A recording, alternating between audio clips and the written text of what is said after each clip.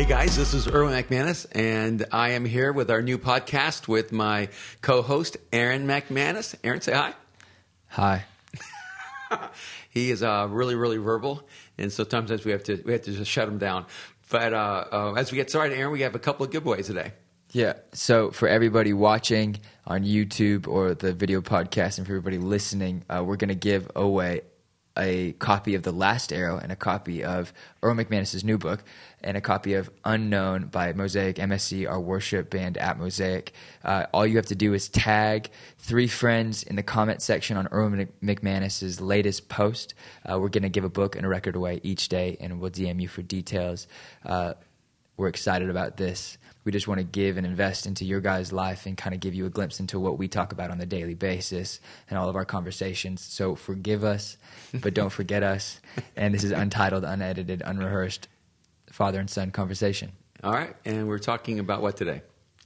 How to think, and more uniquely, how you think, and how different it is, and how unique it is, and how brilliant it is. And I think as young communicators, young people, one of the things that we are always wondering is how do you do what you do? And I know a lot of it is that you always say it's the 30 years of studying, the 30 years of reading. People always want to know, like, what books are you reading? Mm-hmm. And I think around 50, you kind of switched and said, I'm not really reading any more books, except for the few friends that he has. And I'm writing more books. Mm-hmm. And I think it's so cool that like John Gray said, you have 5,000 books inside of your head and you don't need any of us. And I hope we get 5,000 books out of you. So thank you. Today we're talking about what do you think, how do you think, and how to be a young communicator and think differently, diversely, and more uniquely each and every time. All the different kind of topics we're going to be addressing, whether it's leadership or creativity or culture or church life or just family. Living life, family. Maybe we'll just have a fight on here every once in a while. Yeah. All those things are rooted in the thinking process, how we think. Right. And I was mentioning that one of our friends who's a really great communicator sent me a text, and he said, after listening to one of the talks, he said, how can I change how I preach? How can I preach like you preach? And I texted him back and I said, to change how you preach, you have to change how you think. Wow.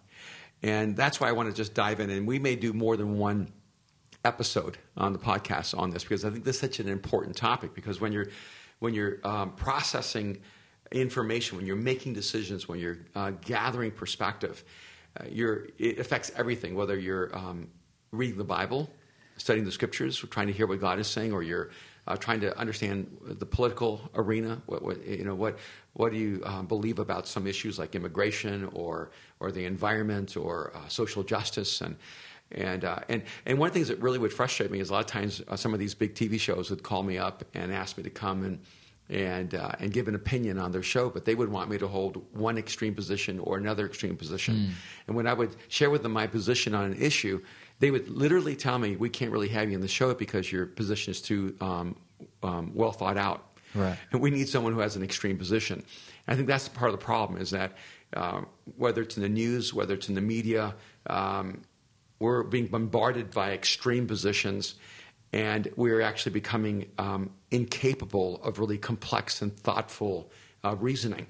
And I want us to have conversations about how to think, not what to think. Right. I think that's the interesting thing. Even with politics, survives and thrives on the polarization of humanity. You can't have everyone gets along. That is quote unquote not democracy, right? That would be socialism or whatever it would be. But actually, Jesus' perspective, not that we really even use that language, but to have a perspective that is fully influenced by Jesus, I think would be to have a perspective that would be above just polarizing one human and another, whether you're gay or straight, whether you're a Democrat or a Republican, whether you're good and evil. I think that was the whole point of Jesus, right, is that he was bringing everyone together kind of inside of the church and having this conversation throughout humanity. And I think that's one of the things you do so uniquely that we did a series what is it? The Truth Between Us? The Truth Between Us.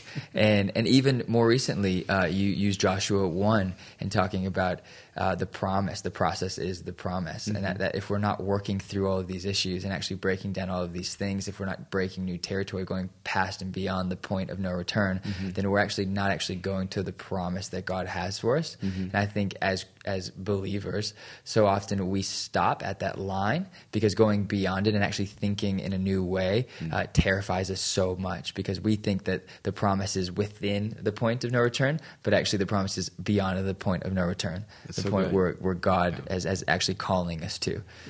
Yeah. And when we think about thinking, a lot of times we think, well, great thinkers are logical, or great thinkers are intellectual. Or practical. Yeah, or great thinkers are imaginative. But I actually think the highest level of thinking is connected to empathy. Wow. It's not about your ability to imagine. It's not about your ability to gather data or the depth of your intellect. It's not about your ability to be logical. Your ability to be empathetic, to see things from the other person's perspective, to understand the way they see reality, to be able to step into their space.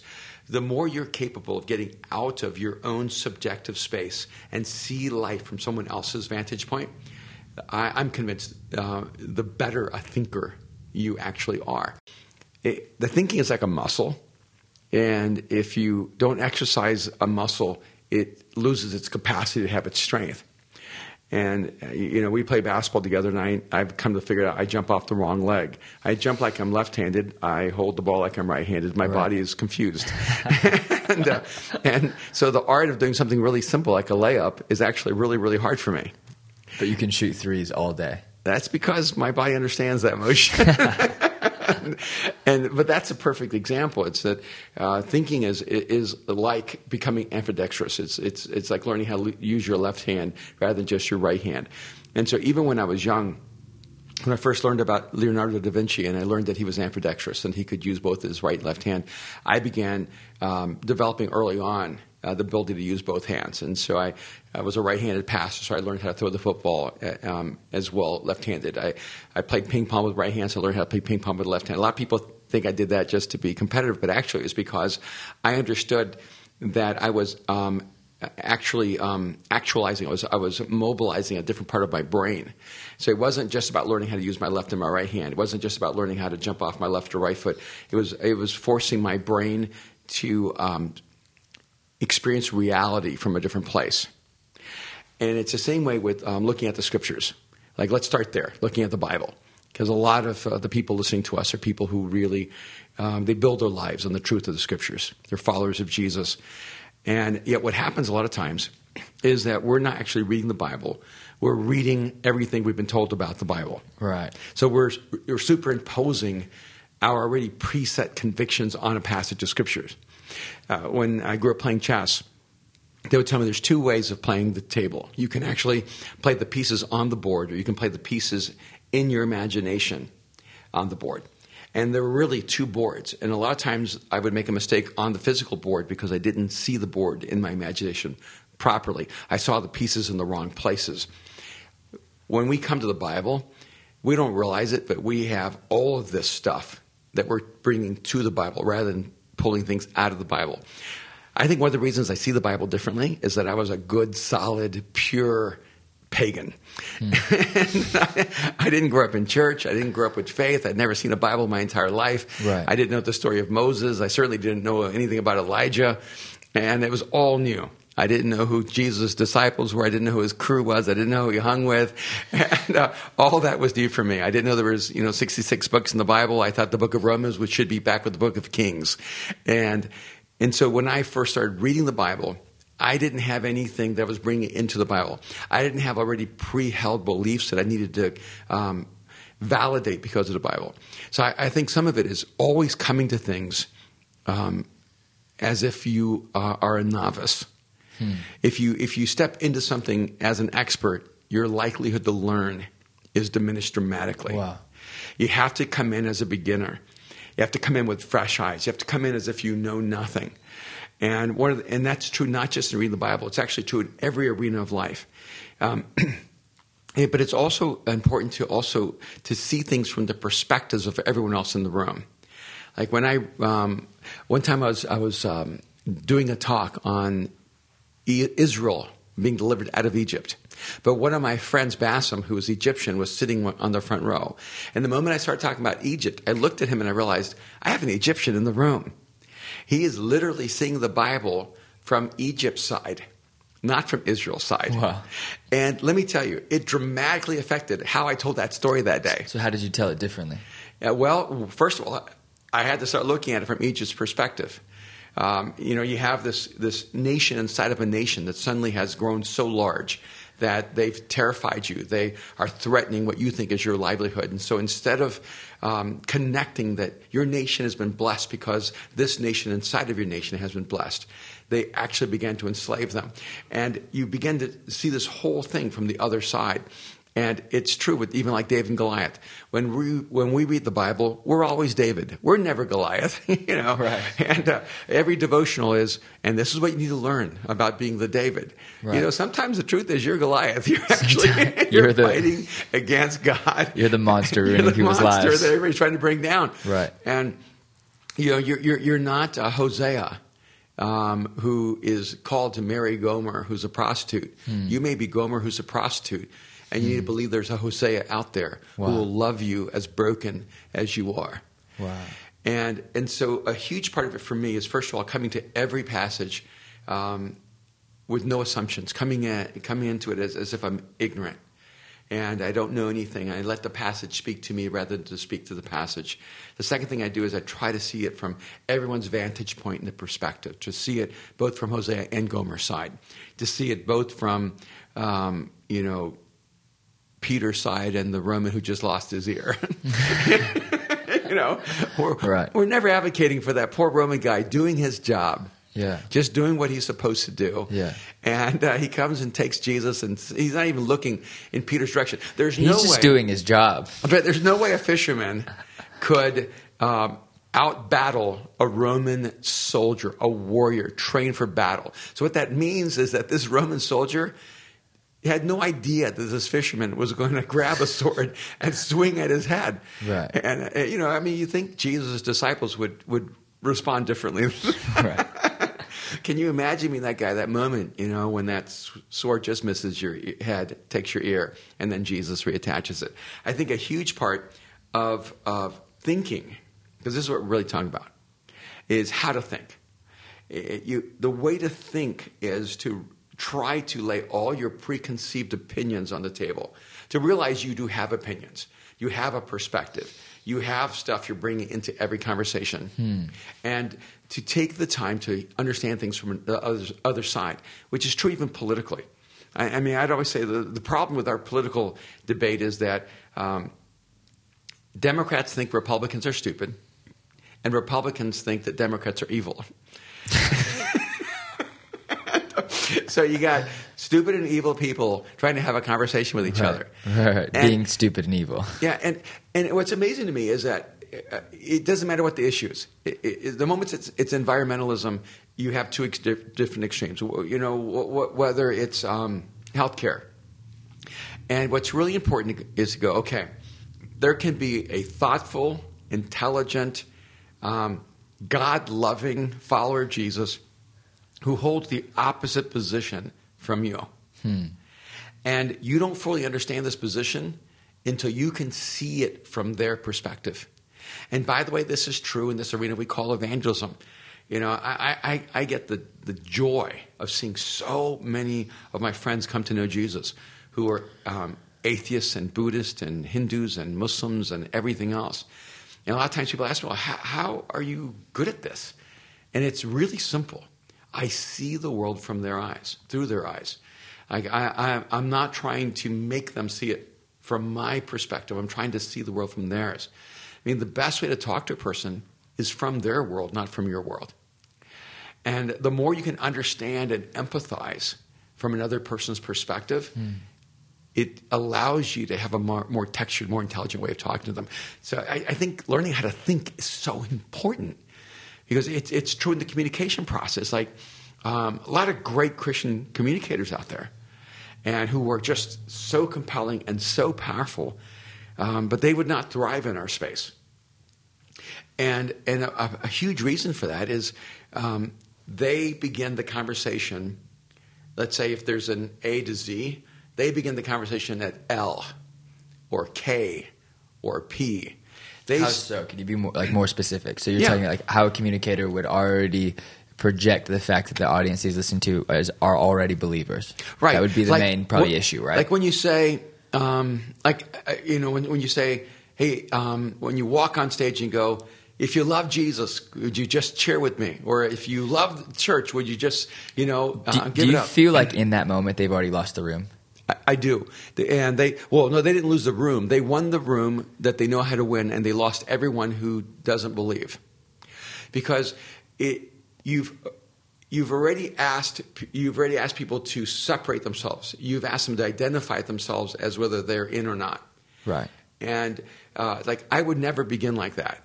In fact, I almost never would end like that.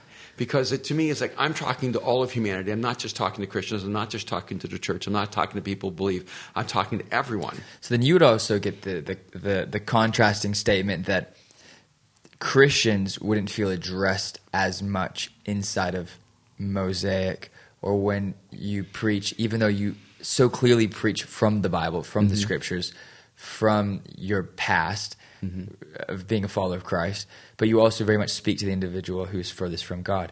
And I feel like being your son, hearing both sides, that you talk to the individual who doesn't know God, and you talk to the person who does know God, right. And you're lifting both of them up, and you're trying to bring both of them together.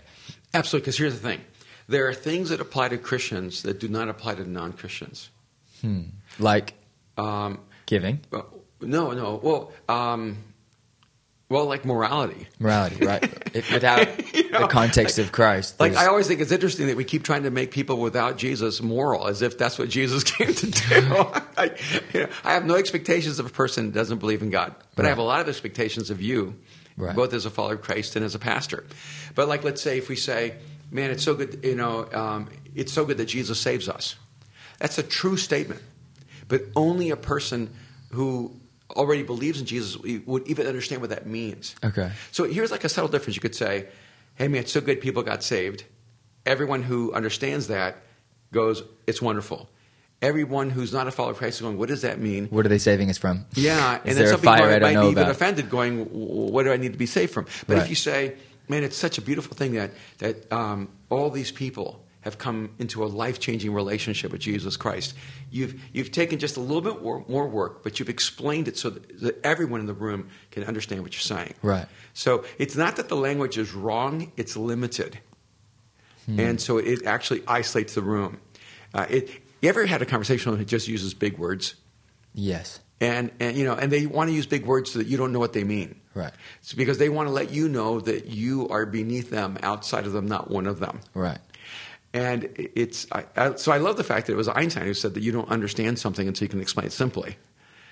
And I feel the same way with our faith, with the Scriptures. And with young communicators, right? That's right. That, if you could say, can you say that again? Because I think that's the thing that every young communicator needs to actually write down on their soul, life, computer, everything they ever write. It should start from the simplest idea, the inception of the idea. That's right. Well, one is that I go, okay, if it isn't simple, it's because you don't understand it. Right. And that's how I can actually tell if a person understands a subject. Right. Because if they can't explain it simply, they don't understand it.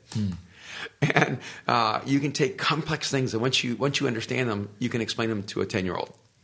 But I say as a communicator, be careful not to become a celebrity by using jargon. Wow. Because once you're using jargon, once you're using cliches, and yes, biblical language can be jargon. Give some examples. Praise God. It's a true statement. Yeah. But it is jargon. Right. And in that, it creates an instantaneous response from people who already believe that your actual point may not deserve. Right. And because if I'm having to say, can we thank God for what I just said? The reason you're having to say that is because no one thanked God for what you just said. Right. What you say should be profound, not the fact that you just told everybody it was profound. Right. I was speaking at this event in Australia, and on the way there, I think it was Melbourne or somewhere, and on the way they said, hey, whenever you give a truth, everyone will just absolutely respond. And so they're saying, so like, you know, we really encourage you to give truths, because people were just absolutely like cheer and shout and clap. And I said, so are you saying that every time I say something that everyone already believes, they're going to like just shout me down? They go, yes. Right. And I said, yeah, that's not really the way it works for me, because I didn't fly across the world to give a message about something everyone already knows. It just wouldn't be worth my time. Because if I'm just going to preach what everyone already knows, just get someone that's 30 minutes away. Okay. And I want to unwrap truths that you're not really sure if you even agree yet, but they're disturbing, and they actually destabilize you. And a lot of Christians have problems with that, right? And we're going a little off topic of what do you think, and maybe into how you think and how you explain this. But no, when you don't preach to just encourage, and I think you don't preach just to educate. You're not just a teacher or an encourager. And I think a lot of preachers, especially, or communicators even now, are just encouragers. Mm-hmm. They just say the things that people already know, so they feel good about themselves. So when they leave and go on, and they feel like this like ecstasy of, oh, I feel like I've heard something that I know is so true. But you really do. I know that sometimes people come to Mosaic and they leave shook.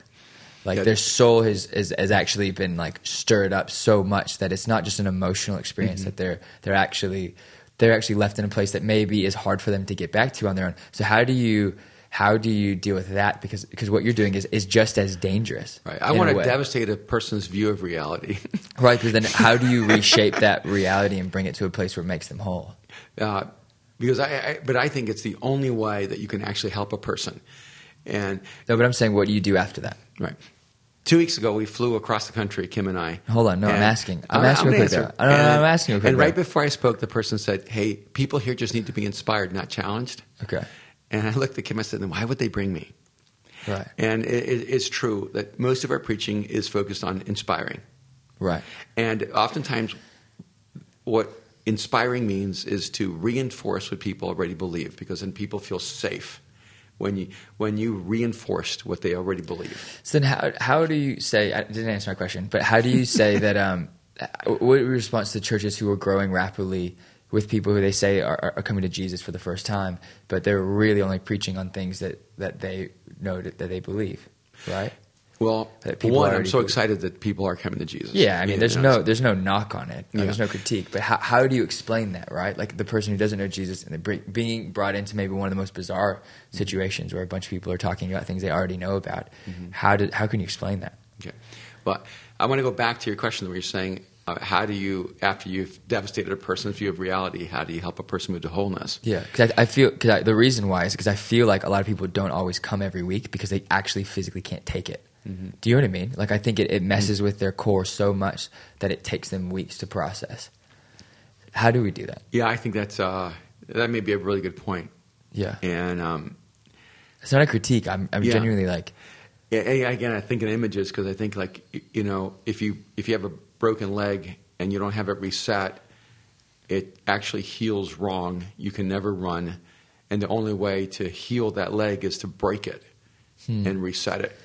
And we want to somehow be healed without having to go through the breaking process. But so good. Our souls have been reset improperly. Wow. And so when we think that, one, we can do life without God, we have to break that bone to reset it. Wow.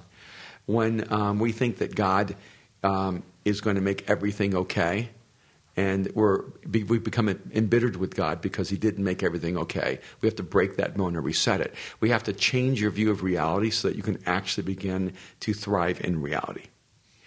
And and I think that's even just this idea that somehow if you're in the will of God, you're always in a safe place, that bad things won't happen to you if you're in the will of God. Right. I mean, I feel like that's one of the bones I had to break. And this statement has gotten you in a lot of trouble over the years. 20 years ago when I said, being in the center of the will of God is the most dangerous place in the world.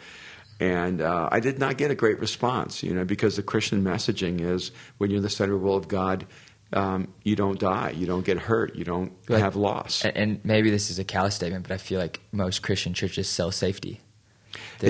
I agree, and I think the Bible is so not that. It's selling, taking risks. It's the heroic narrative that you talk about, the Old Testament, Jesus' story. That's right. That cross was not a safe place. And so somehow having faith meant being safe, right? Rather than having faith meant being at risk, right? And what happened to our language somewhere along the way? And I mean, here's the thing. And you talk, and real quick, you talk about that in The Barbarian Way so much. When did we become so civilized? When did we become so domesticated? So domesticated. Yeah. When did we lose the barbarian way of our roots? And how? And I think that's the brilliance of that book. And if you haven't read that you need to, because that would change your life. That's changed so many people's lives. Yes. Okay. We're not finished. We're just out of time. See you tomorrow, next week, soon. I don't know. Come back often? It's going to be a daily podcast, except the days that we don't podcast. Yeah, a daily podcast, except for the days we don't podcast.